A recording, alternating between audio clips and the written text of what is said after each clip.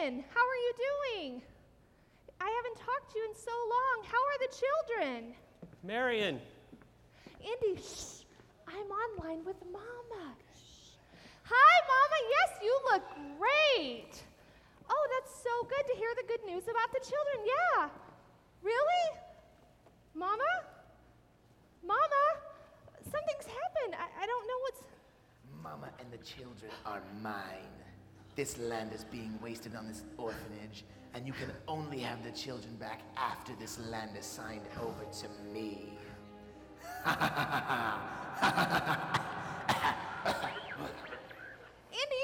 what are we going to do? Don't fear. You ever seen what I can do with a whip?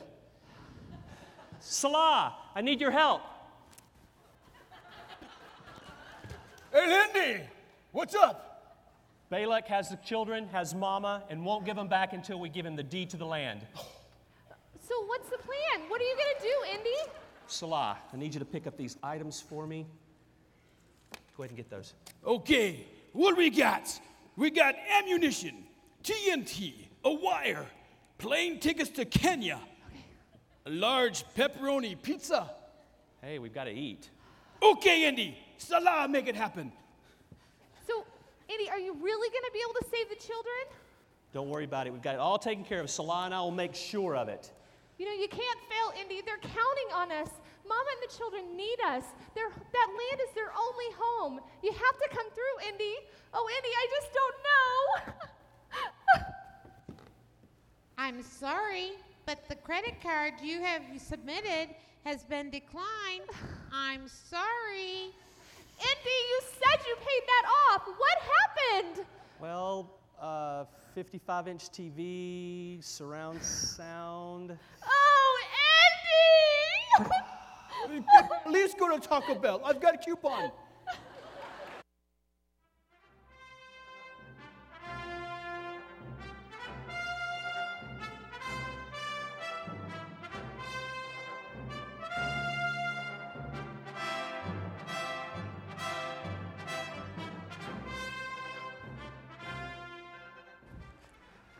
Okay, so I don't know about you, but I am hanging on the edge of my seat to find out what Indy will do next.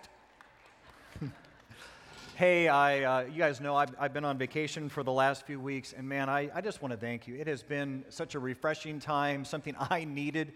I was ready for a little bit of a break, but I am so thrilled to be back and to be together and for us to have a chance just to go and dive in God's Word together again. So thank you for being a church that gives the opportunity to your pastors to take a break when they need them, and then come back and go. So thank you guys for that.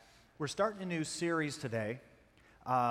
It's called Lost Crusade, and what we're really going to spend the next couple of weeks talking about together is simply this. What is it?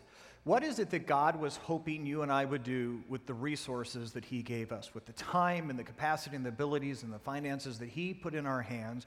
What is it that God was hoping we would do with that?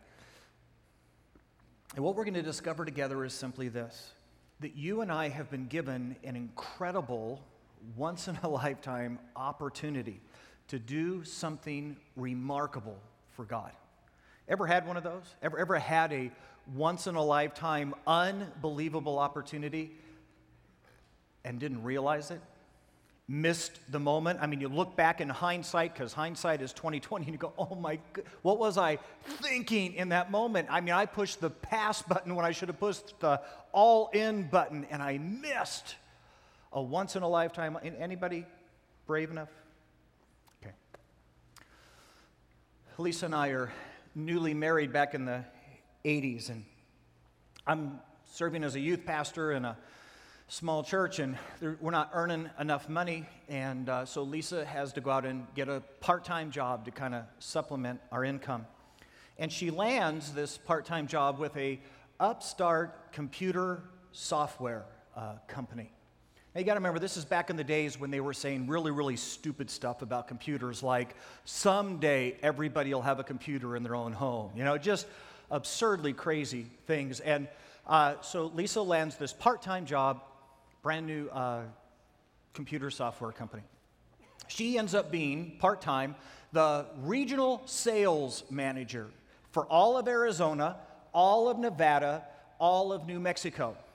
The office for this upstart computer software company was our kitchen table at 48th Street and Southern. And I can remember saying to Lisa while she was doing this job, saying, look, this is kind of cool because they're paying you pretty good for part-time work, but you and I can't get used to this because this company is really poorly run.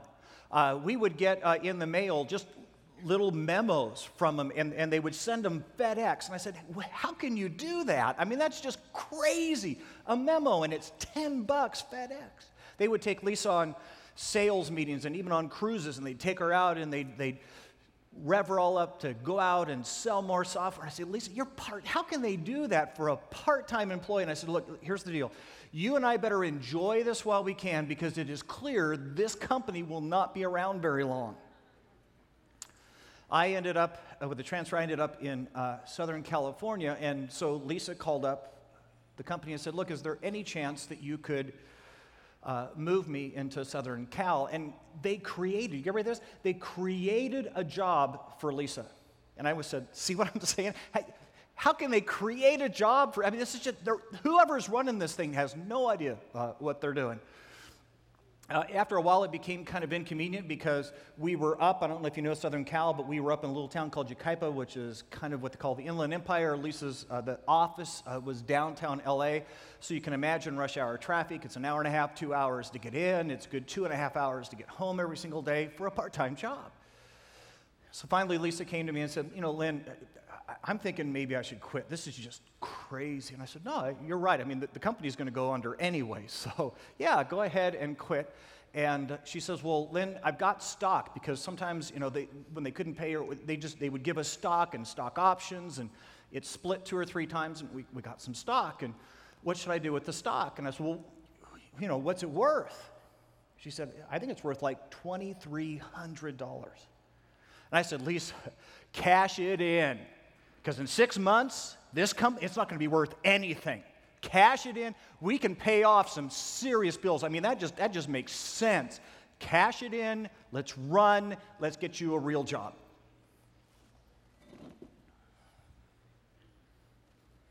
Anybody want to guess what upstart software company Lisa was working for?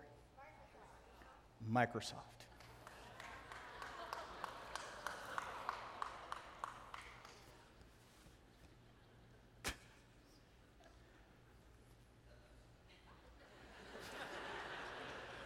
There is no one who was working for Microsoft at that time, who had the stocks that we had in that moment, who stayed with Microsoft, that doesn't have millions upon millions upon billions of dollars today.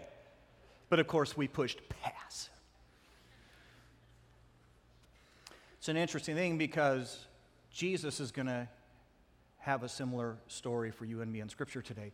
He's going to say, you realize God has invited you and me into the opportunity of a lifetime to buy Microsoft stock when it's down low at the beginning, really, really cheap. And the question that's going to get asked is, are you buying or are you selling? Are you and I going to take advantage? And he tells the story of 3 men who all get the same opportunity. 2 of them get the moment. 2 of them go, oh my good, this is the opportunity of a life. Count me in.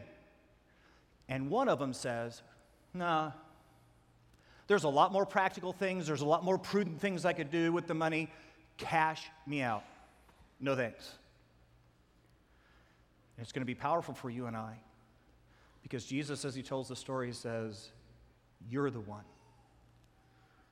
I'm the one with the opportunity of a lifetime. So grab your Bibles, go with me this morning. It's Matthew chapter 25. If you're not real familiar with your Bibles, you can go to the back and then begin thumbing toward the left, toward the front. You're going to run into this book of Matthew. It's the first book of what we call the New Testament, Matthew chapter 25. While you're going there, just to give us some background, Jesus is telling a parable. In other words, he's telling us a story to make a point. Jesus does this in the moments in which he understands that what he's about to say to us, if he just said it straight up, if he just said, here's how it is, you and I in all likelihood would go, no, it's not. No, I don't think I believe that. I don't get that. No, thank you. And in those moments in which Jesus is having some of his hardest discussions, those moments in which he's trying to help you and I navigate the emotional hurdles of our life, he tells parables to help you and I get there. And what happens at the end of a parable is you and I go, oh my goodness, that is so obvious.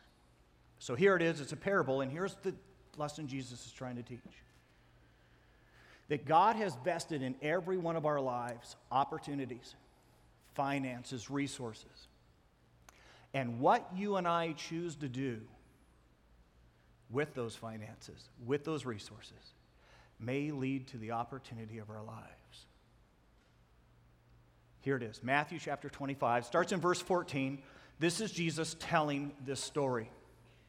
Again, Jesus said, it will be like a man going on a journey, who called his servants and entrusted his property to them.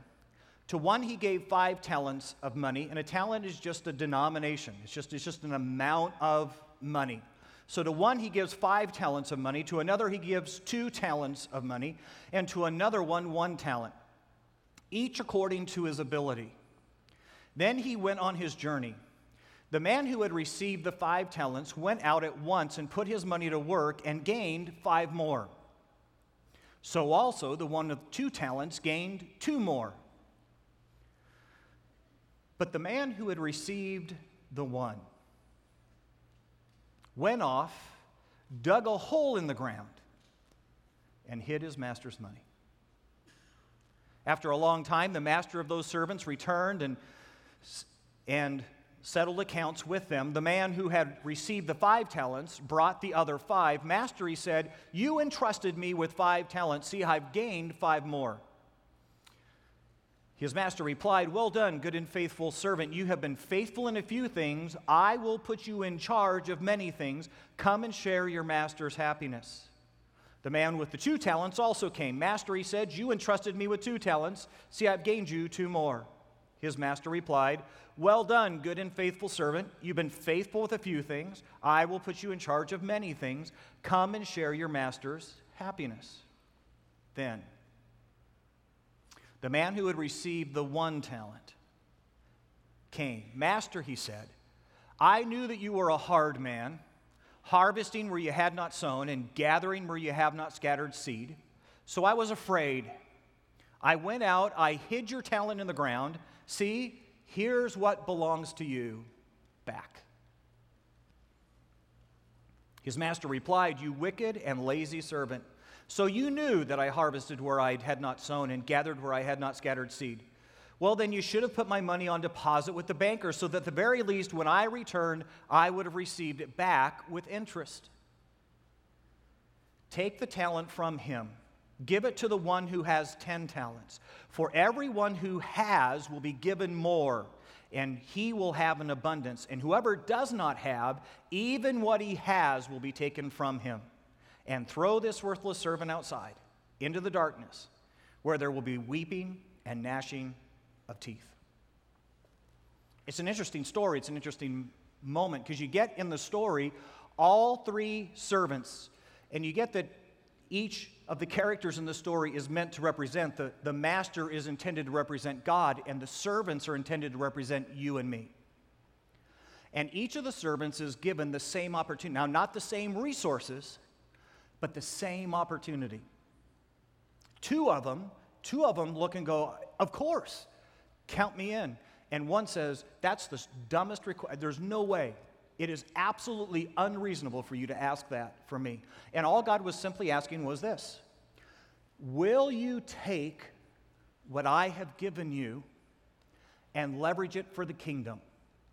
Will you make sure that what I have placed in your hands somehow makes an eternal difference because you were trusted with it? And 2 say, do you get what this is? Do you get this moment? This is the opportunity to buy Microsoft cheap. And 1 says, this is ridiculous. This is God being absolutely unreasonable in our lives.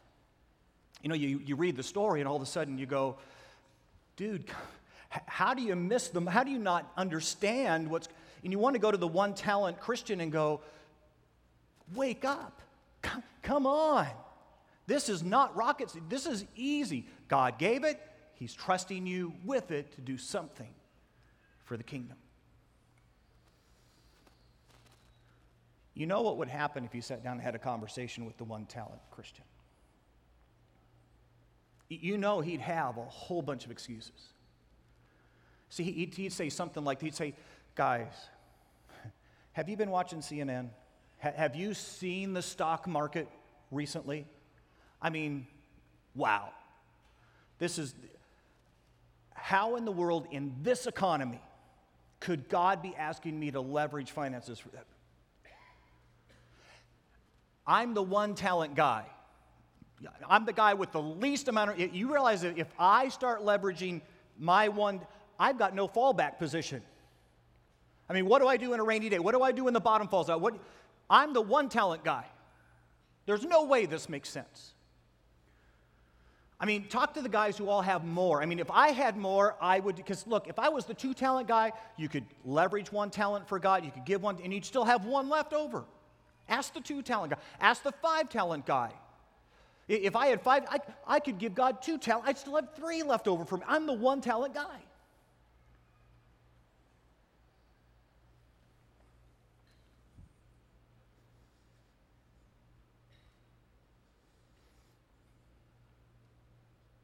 You get that those are real excuses. He's got Visa cards to pay off just like everybody else.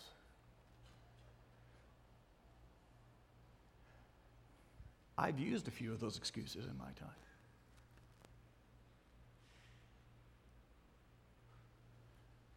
But here's what you and I need to get. There'll always be an excuse. See, there is never a moment in your life or my life when God comes and says, look, here's what we need to, and this is next, and this is what kingdom thinking looks like, that you and I won't have a bucket full of really, really good excuses why what God is asking is absolutely absurd. See, it's the young lady who says, no, I get that he's not the right guy and I shouldn't be dating him, but no one else is asking. It's the businessman who's practicing deception who says, look, I work in an industry where everybody lies, so my little white lie, that's nothing. You get that every time God comes calling and every time God asks, there'll always be a bucket full of really, really good excuses as to why what he's asking isn't reasonable in the real world. So guess what he does? Back in verse 18. But the man who had received the one talent went off, dug a hole in the ground, and hid his master's money.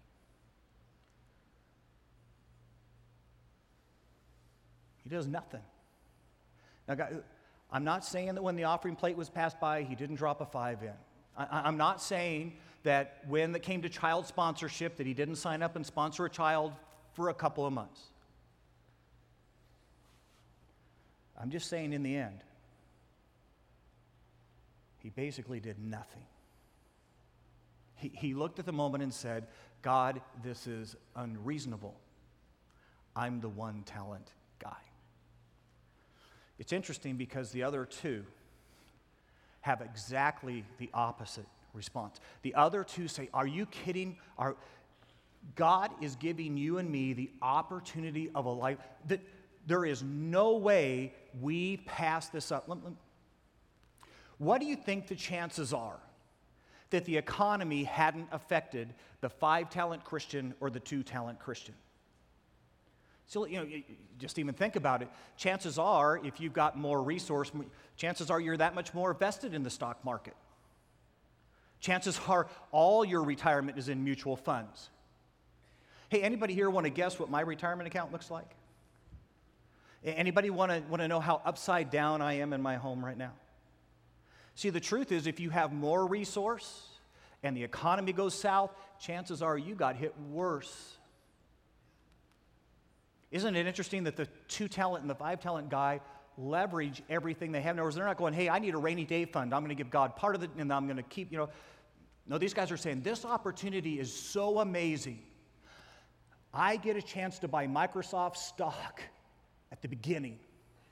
I'm going to leverage everything I can into the smartest thing I can do is to find every bit of discretionary income, every bit of whatever I can reassign and get it into the kingdom.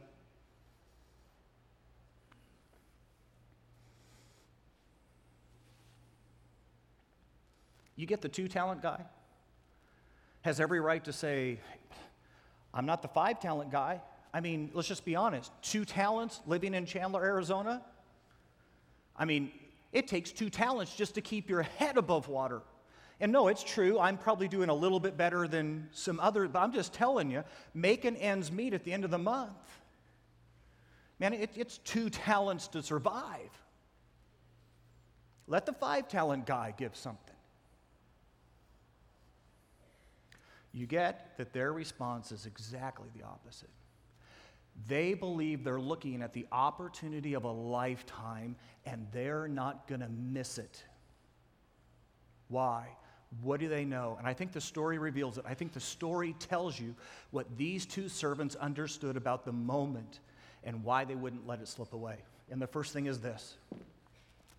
I think these 2 servants understood that what I do in the little things, when I don't have enough, when I wish that God had given me more, when I wish it was just easy to give because I just had so much I didn't know what to do, in the moments when it just doesn't add up and I say, I could use every penny I have to pay the bills that I have, what I do in that moment decides whether or not I'm ready to be trusted with more. Go with me back to the passage. Read this. Here it is. It's in verse 21. Here's what Jesus is trying to teach you and I in the moment about how critical it is that when you and I don't have enough, that you and I are faithful with what we have. Here it is, verse 21. His master said to him, well done, good and faithful servant. You have been faithful in a few things. I will put you in charge of many. Guys, this is absolutely unintuitive. This goes so against us. Because I guarantee you, every one of us in this room has said this. Look, I can't afford to do anything for God right now. But if God were to bless me, if God were to give me more than I need, I would surely, out of that abundance, out of that left, I'd give God something. I just can't afford to do this now. And you get that Jesus is teaching just the opposite. And Jesus is saying, no. If I gave you more, there is no chance you'd be faithful with that because you haven't been faithful with what I've already given. Here's what Jesus is saying. Look, if I give you $10, and in the midst of me giving that to you, that the idea that you would give me $1, if that freaks you out, if you come to that moment and go, God, you want $1 for, you are crazy, God. That's the dumbest thing I've ever, God, get a life. Then Jesus says, here's what I know. If I gave you 100, you would never give me 10, because 1 freaked you out. And if I gave you 1,000, you would never be faithful with 100, because 1 was more than your faith. And what Jesus is teaching in the moment is that what I do when God trusts me with not enough is what determines whether or not he can trust me with more.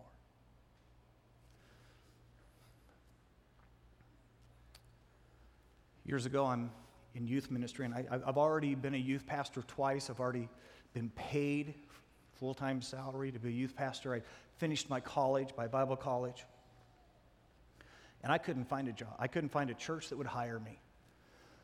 And finally, things got tight, and I I began mowing lawns. I had to find some way to put food on the table. I'm mowing lawns.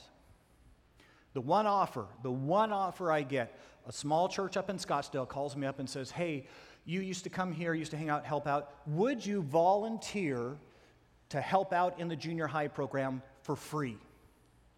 To which I simply answered, no. I'm looking for a real job in ministry. I mean, I've already paid the price. I mean, God should already be trusting me with more, and so I'm waiting until someone will pay me to do. No.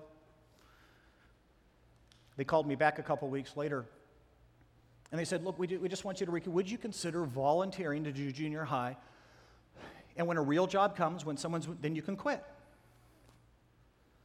And reluctantly, I said, okay. So get the picture. Here I am all day long, 10, 12 hours a day, mowing lawns, going to church at night, volunteering, working with junior high kids. Anybody here want to guess how many conversations God and I had while I was mowing lawns? I mean, stop and think about it. There's a lot of time mowing lawns. And here's the comment. I'm going, God, look, this is dumb. I've already been a 2-talent pastor. I mean, I've already been paid to do this. I mean, this is like a demotion. I mean, all of a sudden I'm a 1-talent pastor. God, I don't get it. What in the world am I doing mowing lawns?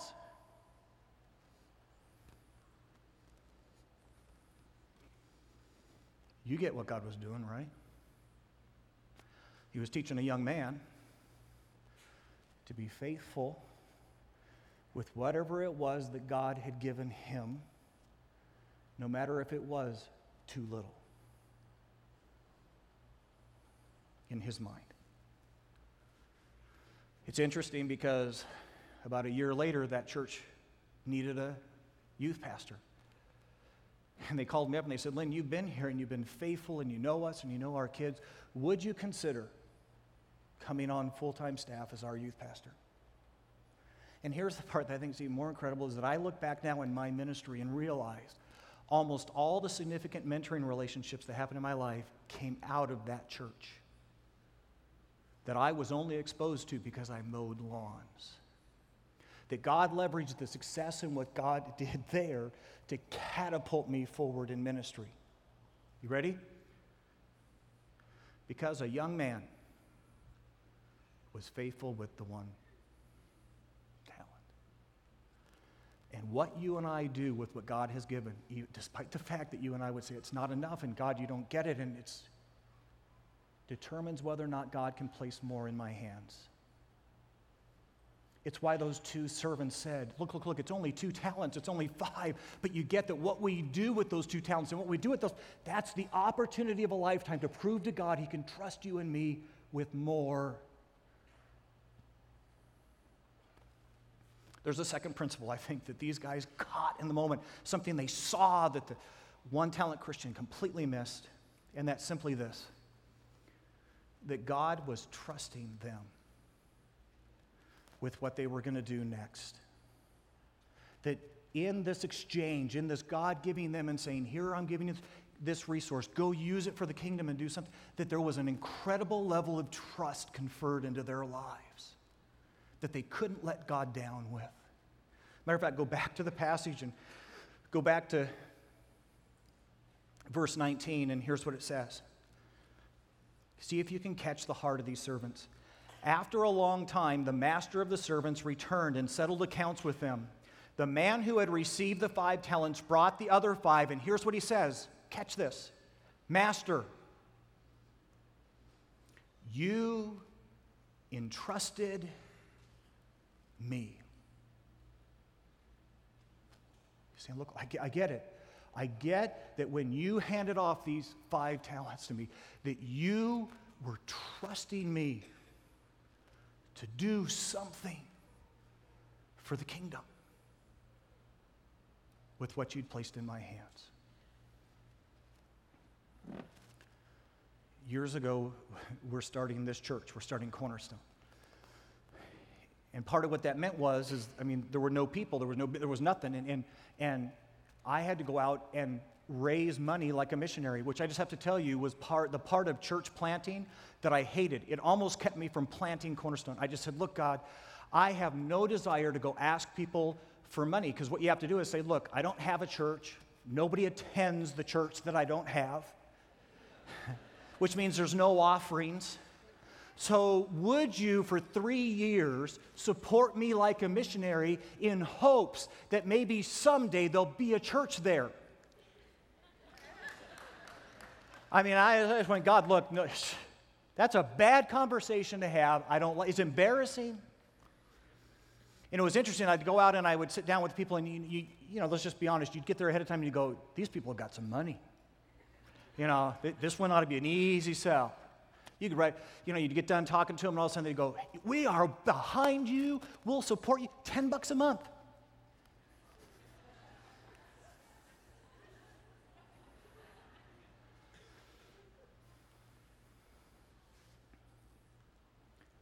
It's interesting. Our number one supporter, the person who gave more than anyone else, Orly, England. Anyone hear the crazy part about it? Orly, England didn't have it. She gave us $200 a month. And Orly, England was a single mom who had raised 7 kids after her husband took off. She to raise income, to have money, had opened up her house, and she was doing like a nursing home in her house. 8 beds in a 1,500 square foot house. And if you think nursing, she's doing stuff. I mean, she's wiping things, emptying things, putting catheters. I mean, and just to tell you how, I mean, look, that just freaks me out. Can I just say that? I mean, I'm the guy who said to my wife, Lisa, look, if I get to that point, I mean, if I get where I need that type of care, just drive me out to the desert. You know? Just say, Lynn, there's a little church on the other side of that mountain that needs a pastor. And if I'm so far gone that I start walking, let me go. Drive away. Okay, I mean, just no bedpans. $200 a month.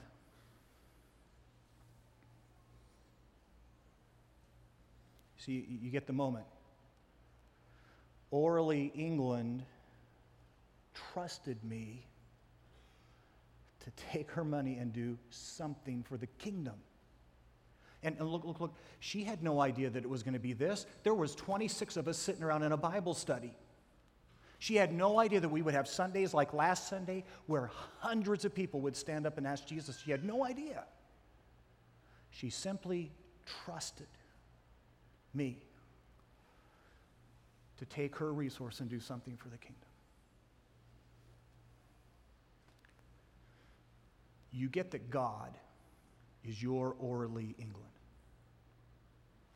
That God has said to every one of us here, go do something incredible with the resource.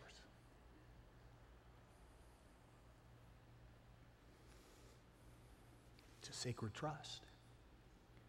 It's what the 2-talent servant and the 5-talent servant understood when God gave. Which brings us to an interesting point. Because I guarantee you in this room, there are some 1-talent Christians. There are some people in the room who say, look, Lynn, my resources, they're so strapped. I mean, Lynn, you don't get it.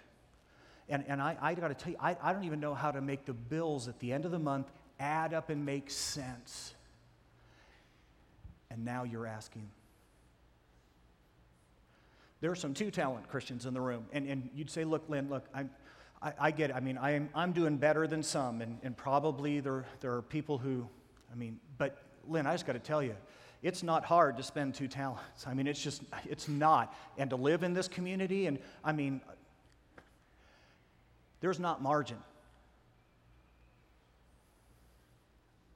And then there are some of us in this room that are 5-talent Christians. And you say, Lynn, I don't like to say it out loud very much or to brag about it, but honestly, we're okay. There's something there. But truthfully, I just don't know how excited I am about taking some of my leftover and not sure it makes sense. And here's the question that every 1 talent, 2 talent, 5 talent Christian sitting in this room is going to have to answer. When God comes to you and me and says, leverage what I gave you for the kingdom, is he out of his mind? Is he being ridiculous? Or did he just give you and I the opportunity of a lifetime to buy Microsoft really, really cheap? We put together a little video just to remind our hearts about what happens when you and I leverage resource into the kingdom and what God does when you and I are obedient with that. So here's the video. You get one chance. You live, and then you die. So why not make the best of it? Invest in things that bring heavenly returns. And by the way, no one said it would be easy. It takes sacrifice. We're only given so many resources, so much time, and so much money. Invest in things that change lives. Life was good. Everyone thought I had it all together.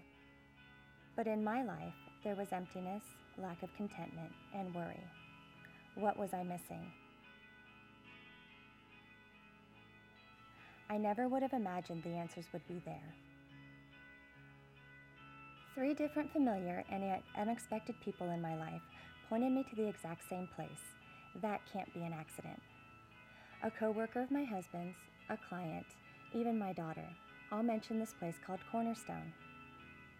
How can church be the answer? I always thought church was full of stressed out people that didn't really want to be there, and where kids hated it. Where the whole Sunday morning experience is just terrible, right? My childhood was far from normal.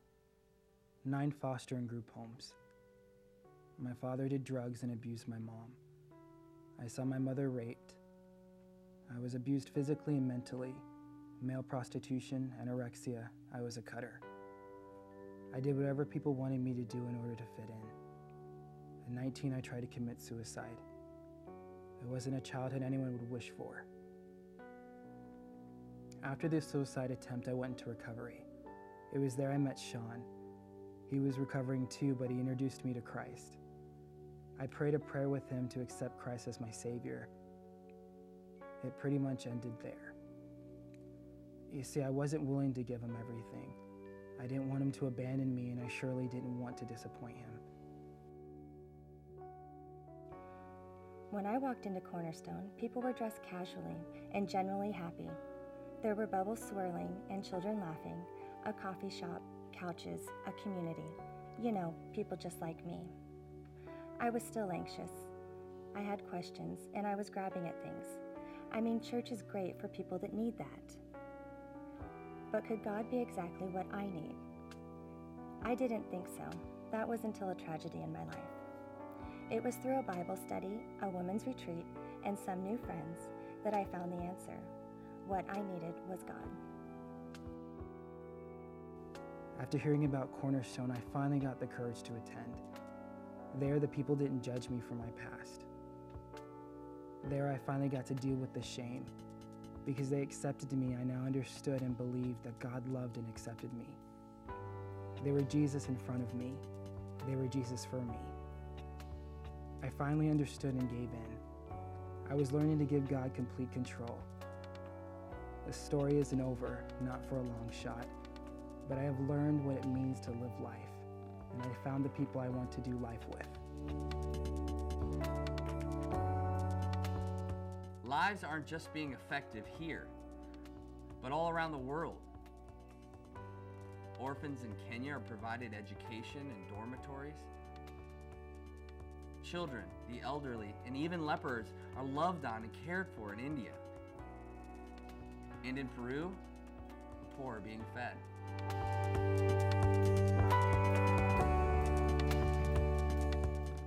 Access Church started 8 months ago through Vision Arizona. We chose Peoria because it has a huge potential for growth and is the 4th largest city in the Phoenix metro area. This part of the valley was missing a church with a passion for people and committed to sharing the gospel. My name is Rance Myers, and I'm the lead pastor at Access Church. How could we launch a church during one of the worst economic downturns of the past century? Because God is faithful, and through the financial support and coaching from Vision Arizona and Cornerstone, passion became reality. I'm Lee Stevenson, lead pastor of Harvest Community Church.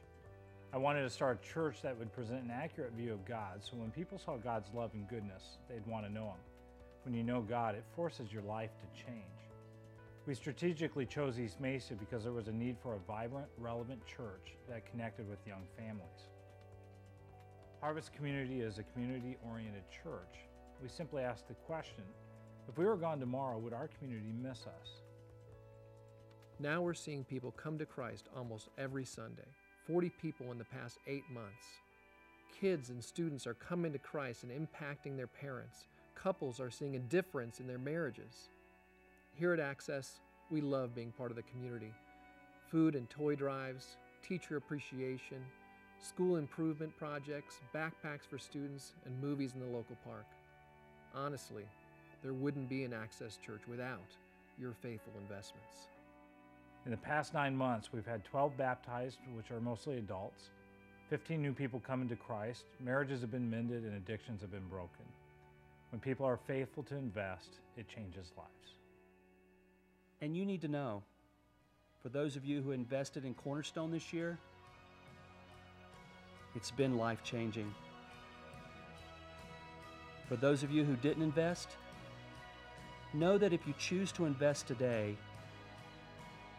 there'll be more stories like Terrence's, more church plants, more orphans fed. What are you waiting for? I invest in a church that seeks to impact human need.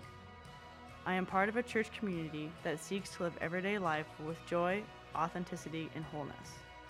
I invest in a church that seeks to care for God's message. I'm part of a church staff that seeks to be relevant and progressive. This is my heart, and Cornerstone is my home.